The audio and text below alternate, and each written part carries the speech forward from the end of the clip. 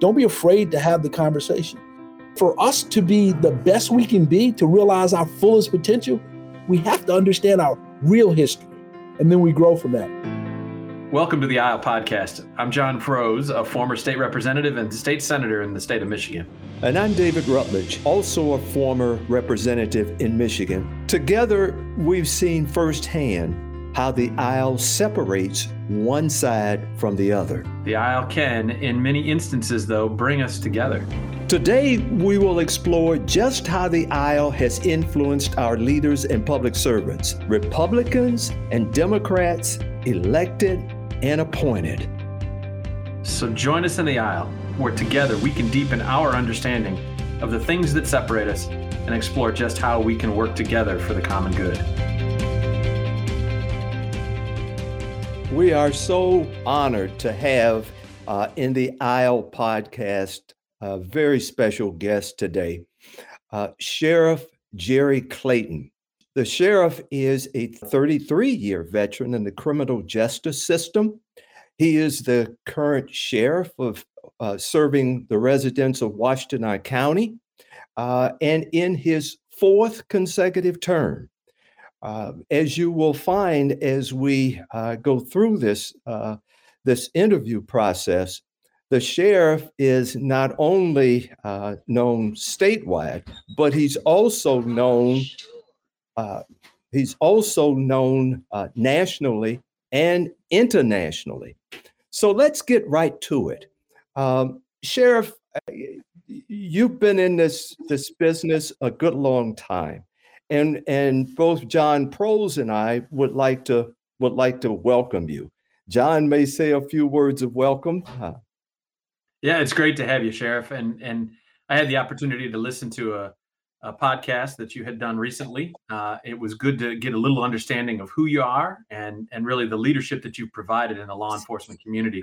I look forward to that conversation. So welcome to the Aisle Podcast, Sheriff. Thanks for having me. I'm really excited to be a part of this. Really excited to hear and learn from you and share some of my thoughts.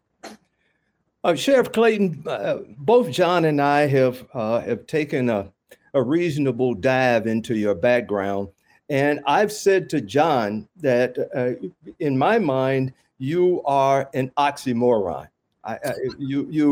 You cut across so many different lines, but I want to start this by learning about what got you interested in the criminal justice system in the first place. Can you share with us a little bit of background that led you into this work? Sure. I was just spent some time with my parents over the Thanksgiving holiday, and my dad will remind me every now and then that when I was like 6 years old, he asked me what I wanted to do when I grow up. And he says, I said, be a policeman. And I'm sure, like most kids, I either want to be a policeman, a fireman, maybe a cowboy. I said that at that time. As I, got older, I had no idea that I'd end up in the profession. And initially in college, I was a communications major. And I started working in the sheriff's office really as a part-time job while I was working. I was going to school and playing football at Eastern Michigan. And when I finished school, I figured I'd have a part-time job. I met a woman who now is my wife of over 33 years, and we started a family. And I thought I'd be there for a little bit of time, and then I'd move on. But things kept progressing. And Dave, you know me, I'm a competitive guy, so I started testing for everything and getting promoted, and I really got to see a different part of the profession. What was possible if we understood this thing called service, and we understood that all that we do in this profession is a privilege for us. The tools that we have are privileges that we really have to protect and really be thoughtful about how we deliver the service and the impact of what we do. And as I learned more of that, and started to get into a position where I was hoping to develop policy and training and actually seeing the outcome of that work, I was just more inspired to stay in it. You talk about a value-driven organization that co-produces public safety. What do you mean by that? What does that take us inside the Washtenaw County Sheriff's Organization? So I really appreciate that question, Dave. It's clear. So here's, I think we missed the boat. We don't understand the impact of culture on organizations. That some of us think if we write the right policy, if we have the right training, the right operational protocols, then we can have the impact that we want.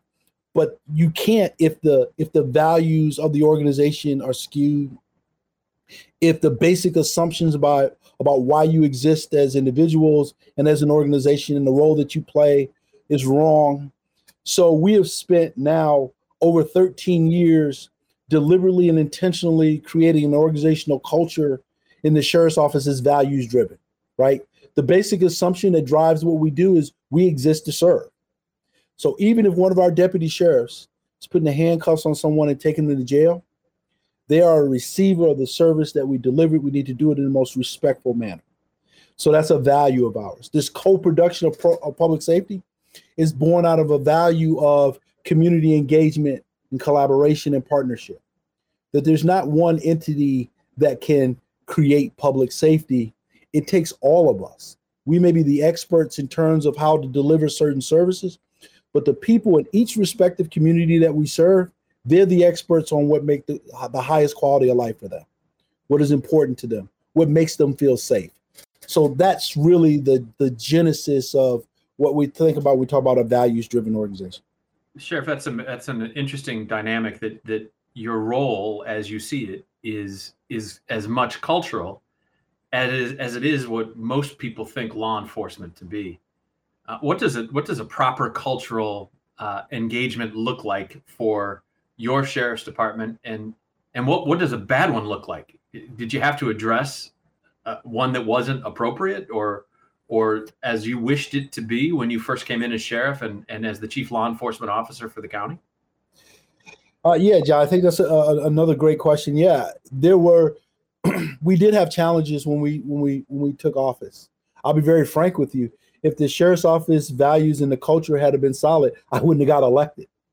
I got elected because people saw a need for change, and what I articulated in terms of what we could change and what the impact could be resonated with folks. What's a good, strong organizational culture in a criminal justice space, a sheriff's office? I'll say again, it's one that recognizes, you hear police officers say, look, we want all of our staff to come home safe, to come home from that shift safe. Well, the right organizational culture is one that believes everyone should go home safe, that there shouldn't be a call for service that we respond to, especially one where someone's in need, right? A behavioral health crisis like mental health or substance use, and people die as a result of us showing up to the scene.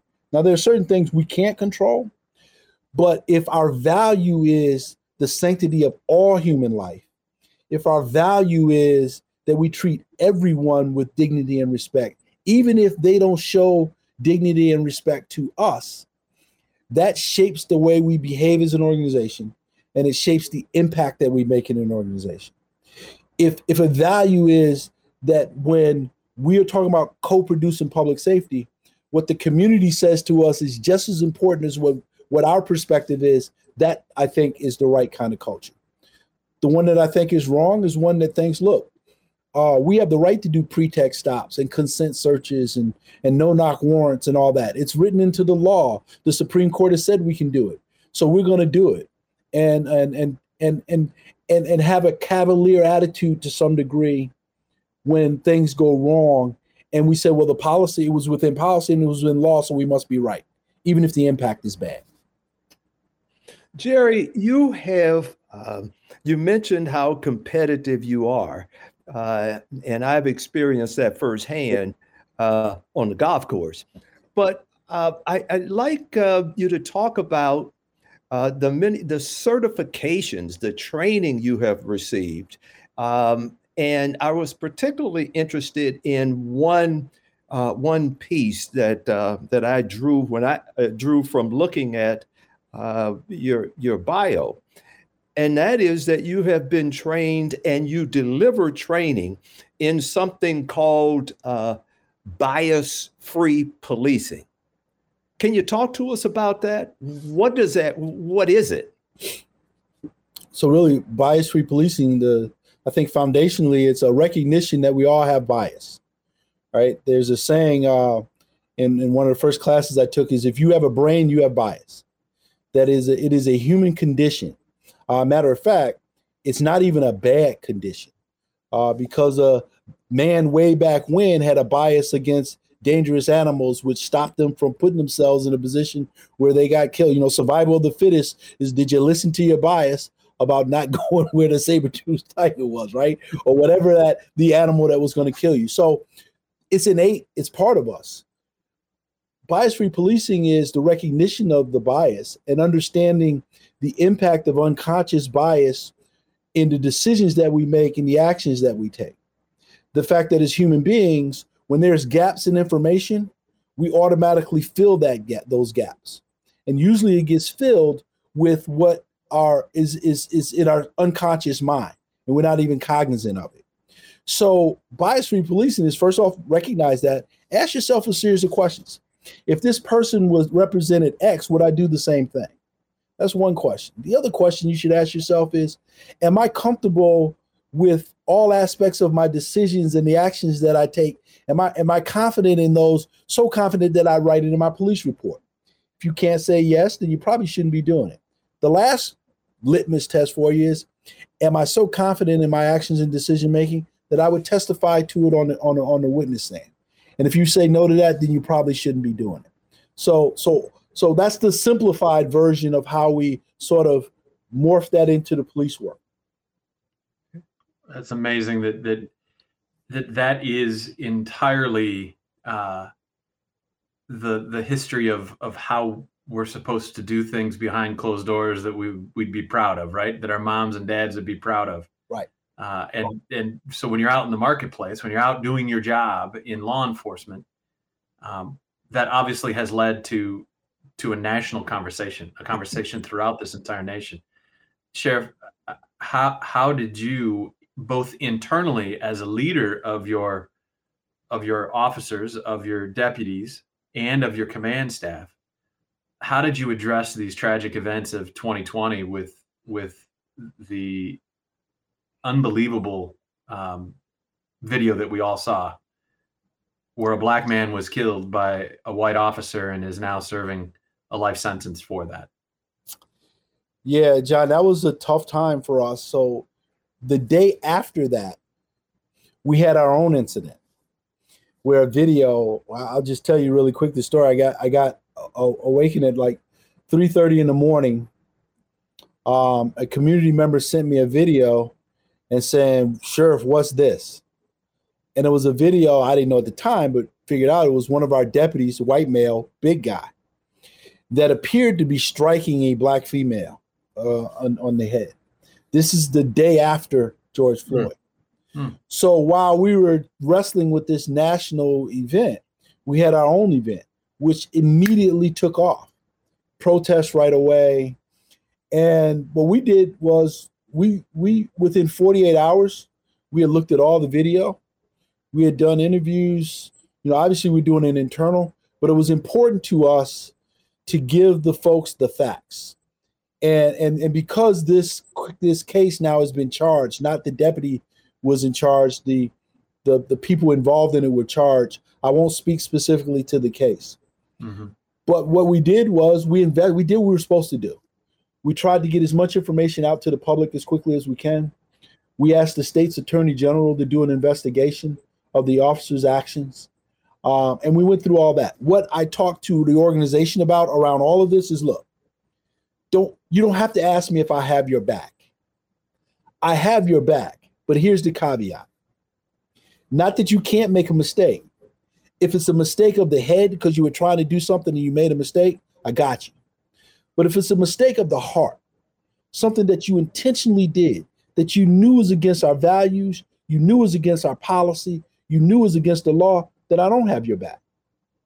Because to have your back, would mean I'm not having the back of the other 449 people that represent the sheriff's office, because you have chosen to do something that is totally against us. And, I think, John, you have to have that honest conversation. Don't be afraid to have the conversation. Don't be afraid to acknowledge the fact that the history of policing and African Americans has been a troubled one since Black folks were brought over here in chains.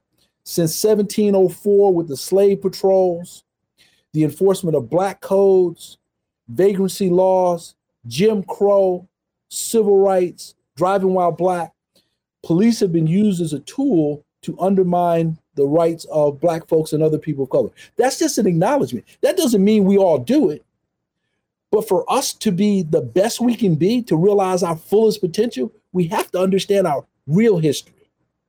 And then we grow from that. So having those conversations with staff, so I know you're stressed and I know all these other things, but we got to move forward.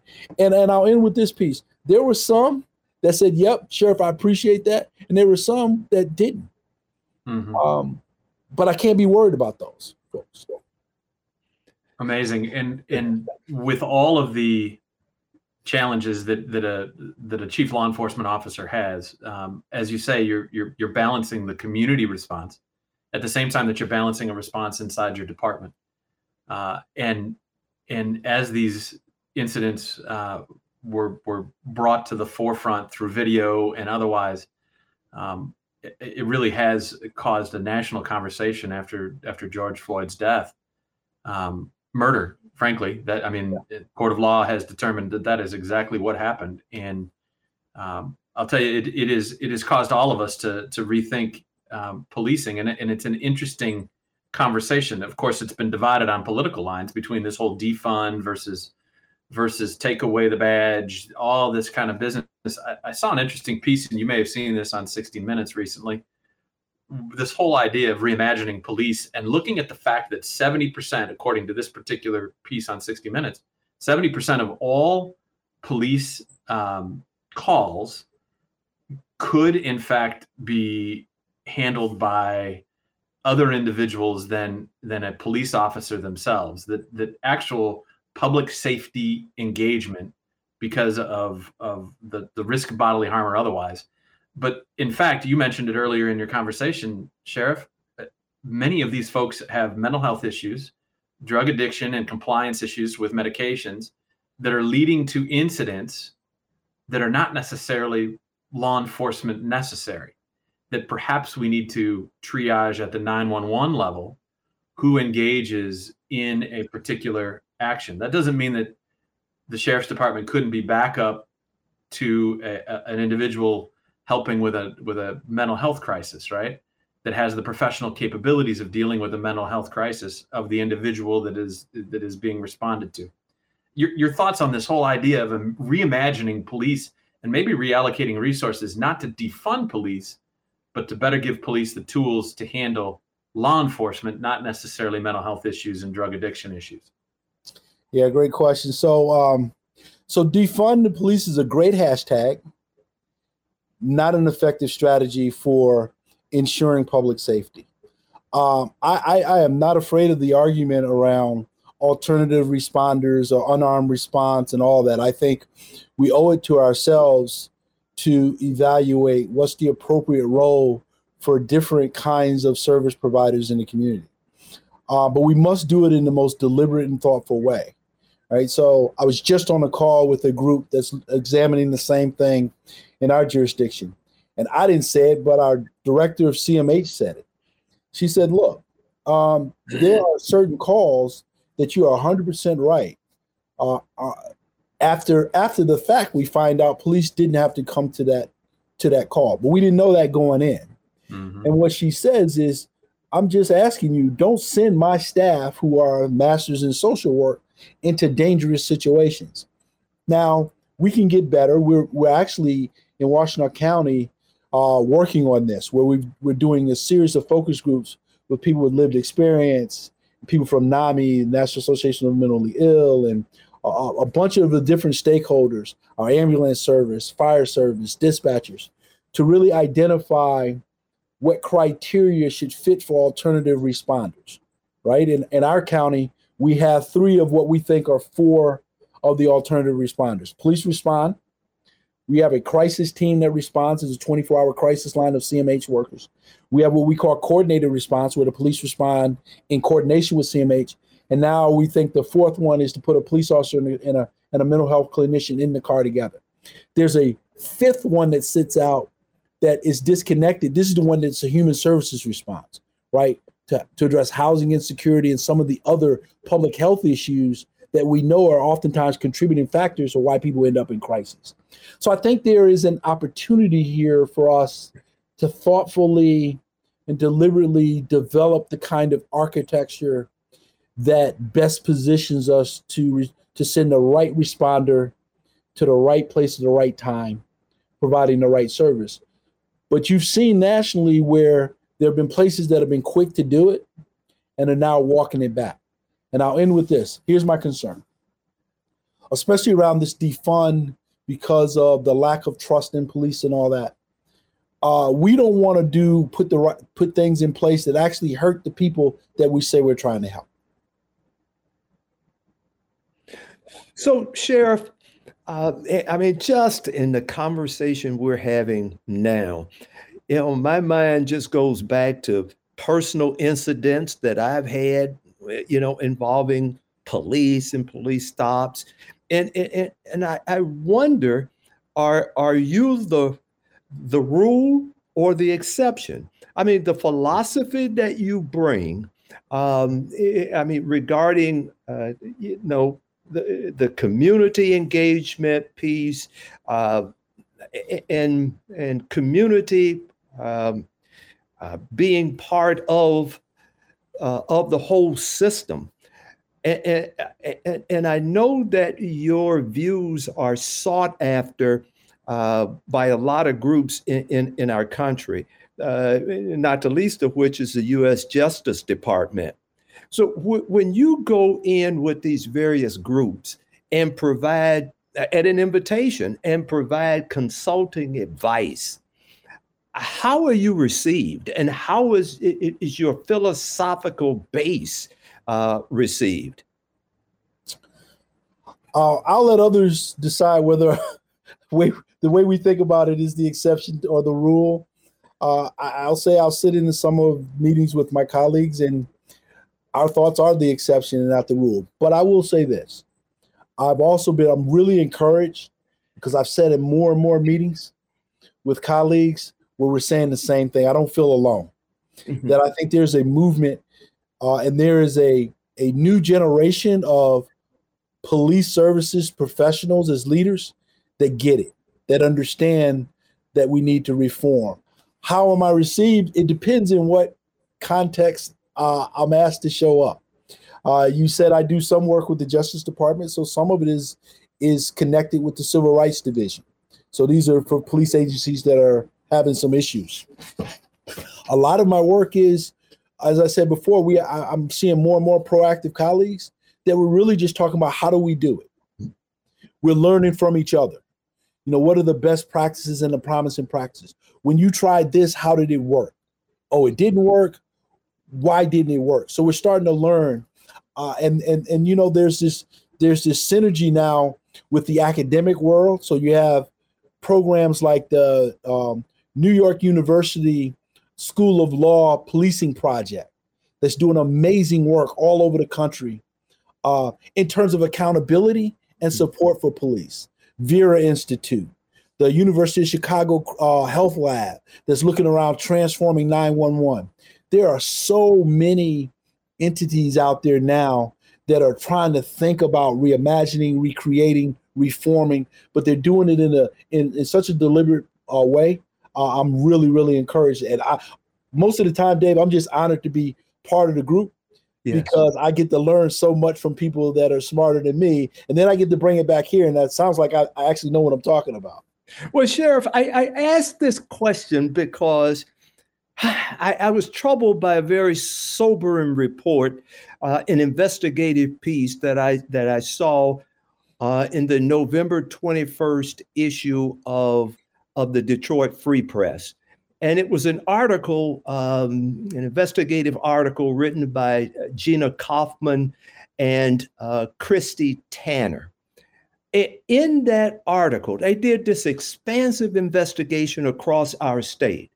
And this is one of the kernels of a whole lot of kernels of information that kind of got me. And I wonder, are we getting better or are we getting worse? And it said this: Black residents more often charged with resisting cops. Now, specifically, they found that Black men are nearly 6 times more likely to be charged with resisting and obstructing police under state law than white men. Black women are 3.5 times more likely to be charged than white women. So give us some hope here, Jerry, in terms of, I mean, this is a current investigation, and in other parts of this this investigative report, they said since 2015, it's the statistics are escalating, not getting lower. So give us something hope in the few minutes that we have left here. I don't know if I want to give you hope. Listen, this is a combination of a lot of the things that we talked about, right? Bias on both sides, fear. Listen, my wife and I, as you know, have raised 3 sons. Yes. My son goes to U of M Dearborn. We live in Ypsilanti. He drives back and forth. I'll be honest with you. It scares me to death that he might get stopped. Because, listen, please, and I just want to say this. I got to put this in. I love my people, both the people that look like me, and I love the 450 people in the sheriff's office. You don't do this job without being committed to trying to do the right thing. Yeah. I trust them explicitly. Here's what I know. We pull police from the larger society, and we know what's going on with the level of divisiveness, both within the state, within the country. We're not immune to this. And then you layer on top of that the stress that comes with a traffic stop or a contact. Look, I know I'm not going to jail when a police officer pulls up behind me and flashes the lights, but it still makes me nervous. So think about that. So I think all of that is in. We don't know each other. We don't relate to each other. We interpret the behavior of others differently. So how a police officer interprets the behavior of someone that of a person of color might be different than white. This and the same thing, the Black person sitting in the car who's scared, who doesn't know what's going to happen, has seen all the videos. And you know how we get when we're scared, how we respond, the tension and all that. Here's where the hope comes. I told you in the last question. I see more and more of the people in this profession that get it, that are committed to reform, that are committed and understand the need for partnership. And I see more and more of the people in the community that want to hold us accountable in the fairest way. And I think those are kernels of hope that we have to plant in fertile soil and continue to water by having these kinds of conversations and to challenge each other and hold each other accountable, and for us to share a unified vision of what public safety and safety in the community looks like. Sheriff, that is exactly right. That is exactly the purpose of the Aisle podcast, is for us to have the kind of conversations that increase communications in areas that sometimes are uncomfortable, areas that are not safe for one side or the other. And in our experience, being representatives in the Michigan Senate and representatives in the Michigan House together, the aisle represented that space where we could have that kind of conversation. If you were to step into the aisle right now with somebody who doesn't understand what you're talking about, how can you help them to understand, and how can the listeners understand better how to respond when they step into the aisle to try to have this kind of conversation? How do you present that conversation to somebody new? Really trying to understand what's important to them. You hear all the time, I know we hear in our organization where they say you don't communicate enough. And then we say, yeah, we do. We send you emails, we do video, we do, yeah. And you know what? It just dawned on me one time. I was doing a class on leading change, and you know what it hit me? if I'm not communicating with the words and the message that resonates with you, that addresses your burning questions, you can't, then I'm not communicating. You'll walk away saying, yeah, he said a whole lot of words, but he wasn't communicating.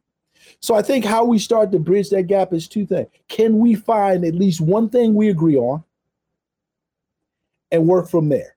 Can we commit to finding something we agree on? It's easy to find the stuff we don't agree on, right? Especially if we're on different sides of the aisle. Can we come together with one commitment to find one thing that we agree on and then just let it go from there? Can we have an honest conversation? Can we see each other as human beings? And then let's go from there. I'm not a Dem or Republican. I'm just Jerry Clayton, bringing my life experience and my history. You know, you're David Rutledge. John, is it Pros? Pros, yep. Pros. Yes. Human beings, let's sit down and have a conversation. I'm sure we'll find a lot of things that we agree on. There's always time for us to find the things we don't agree on. Our special guest has been Sheriff Jerry Clayton, the current sheriff in Washtenaw County. Sheriff Clayton, both John Pros and I would like to extend our sincere appreciation to you just taking the time out of your schedule to be here. There's so many other questions that we could have explored with you, but our time is drawing to a close. I particularly wanted to understand the international scope of your leadership and how you're being sought after in various countries. But that's for another day. John, you want to take us out? We appreciate it, Sheriff Clayton. Thank you for joining us and giving us some very thoughtful insights into what it must be like to lead an entire department of 450 individuals at a really challenging time, but one that you've identified as hopeful. Because in fact, folks in that room right now are talking more about the things that you find to be most important. We can all take something from this, and we appreciate you joining us today, both David Rutledge and myself, John Pros, for the Aisle Podcast. Thank you for joining us today for the Aisle Podcast. If you like today's discussion, be sure to like, subscribe, and share the Aisle Podcast on Facebook, YouTube, or anywhere you get your podcasts. You can also find us at theaislepodcast.com. So step into the aisle and make a difference in your life, just like our guest today. And we'll see you in the aisle.